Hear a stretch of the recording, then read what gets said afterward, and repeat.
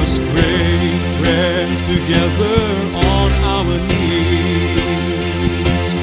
Let us break bread together on our knees. When I fall on my knees with my face to the rising sun, oh Lord, have mercy on me. Welcome to The Bible Speaks with Audley McLean. The Bible Speaks is a weekly ministry of Harvest International. Our prayer is that The Bible Speaks will encourage you in your study of God's Word. You will be able to contact Audley at the address given at the end of this broadcast. And now, here's Audley. Thrilled and delighted, feel blessed to be able to talk with you again today. We've been talking about the questions Jesus asked for the past 4 broadcasts, but we've been stuck on one 2-part question, which he asked his disciples and recorded for us in Matthew's Gospel, chapter 16. And the question was, who do people say that I am? And then they gave their responses of a variety, all of them probably somewhat true. Then he looked at them and said, specifically, who do you say that I am? And of course, we know the famous answer of Peter, revealed it to him, we believe, by the Holy Spirit of God. Now, well, we don't just believe that. Jesus said that. He said, Simon, you didn't get this on your own. God gave it to you. God, the Holy Spirit, revealed it to him. You are the Messiah, the Son of the living God. And Jesus acknowledged that what he said was true. So much for those who deny the deity of Jesus Christ, deny his God connection, deny he was the Messiah, deny that he was the sacrifice given for the sins of the world. Jesus is all that, and he's God. In the beginning was the Word, and the Word was with God, and the Word was God. The same was in the beginning with God. By him all things were made, and without him was nothing made that was made.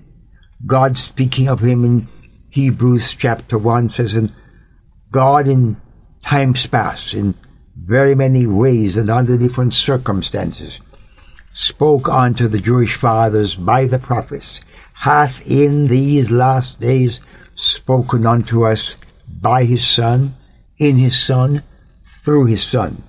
And then he goes on to compare the superiorities, the writer to the Hebrews does, the superiorities of Jesus Christ, compared with every other system in the Jewish calendar.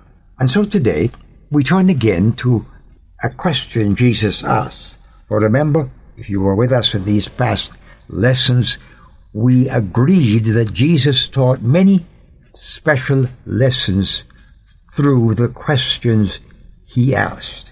And the one we mentioned, the 2-part question about who he was and who he was to them, we took it a step further, and I pretended that I was sitting in with the people with whom Jesus had encounters. And we got to just one character, Nicodemus. And we kind of played fly on the wall and deducted from the things that Jesus said what we believe Nicodemus went away with. Nicodemus said that he couldn't understand the new birth. And Jesus asked a simple question. Are you a teacher or leader in Israel and you don't understand what I'm telling you? And using that as a launching pad, the Lord Jesus outlines many cardinal truths that are a blessing for us today, because he pointed out the principle of the new birth. He pointed out the agency of the new birth. He pointed out the natural sinfulness of human beings and that the fact that we're cursed already.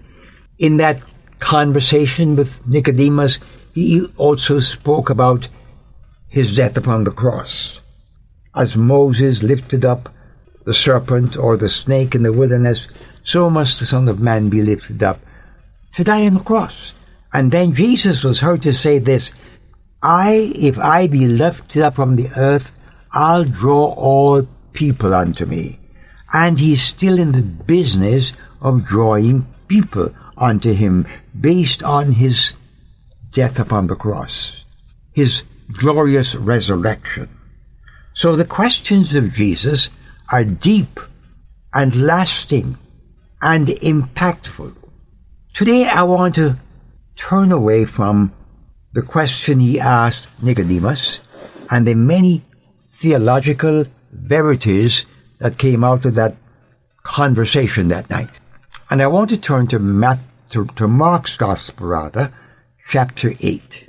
And there in chapter 8, we have a whole plethora of questions that Jesus asked. Mark 8 is loaded with questions that Jesus asked his disciples.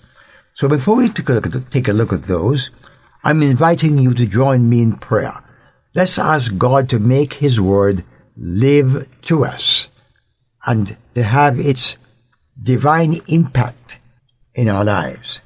Loving Heavenly Father, we come to you in the name of Jesus, our Savior, the one who taught many things prompted by his questions. We want to listen to the questions Jesus asked again today, and we pray, our God, that they may sink deep into our consciousness and bring conviction and instruction and commitment. So, Lord, make the book live to us, we pray today. In Jesus' name, amen. In Mark's Gospel, chapter 8, I'm just going to run down about a dozen questions and the verses in which they're found, and then we're going to pick on one that he asked towards the end of that chapter, which I believe is packed with life's message. Life's message, not messages, but life's premier, life's fountain message. So let's take a look in chapter 8. In verse 5, he says, "How many loaves do you have?" The disciples and the people around, they were listening to Jesus, the master teacher. They were mesmerized by his teachings, so that they didn't even go home to eat. And Jesus, as he always wants to do, saw their need. May I just apply a spiritual component to that? Jesus sees your need. Jesus had compassion on them. Jesus wants to have compassion on you. His hands of compassion, his eyes of compassion are already open and extended toward you, but he wants you to see it for yourself. So they were there, and there seemed to be no way, but Jesus, as he's wont to do, asks a question so he could produce a divinely crafted response. They said, "Master, we can't find food up in this mountainside, this place far from the commercial center. How are we going to do that?" And Jesus, looking straight into their very minds, says, "How many loaves do we have?" And the spiritual implication of that for you, for me, is that Jesus is saying, whatever you have is sufficient if it's given over to me. You see, we want more. I heard one well-intending, upward mobile young man say, I just want to be able to give. I wish I could give to missions $100,000. Well, I didn't ask this person what he was giving from whatever he had. Maybe he made $100,000. Was he giving it 10,000? I don't know. My point is that you are waiting for something grand so you can do something grand. God says little things can be made to be grand in his sight. So they said, we have a little bit of food here. And Jesus commanded them to sit down, and he fed everybody, 4,000 people on that occasion. So he says, why does this generation ask for signs?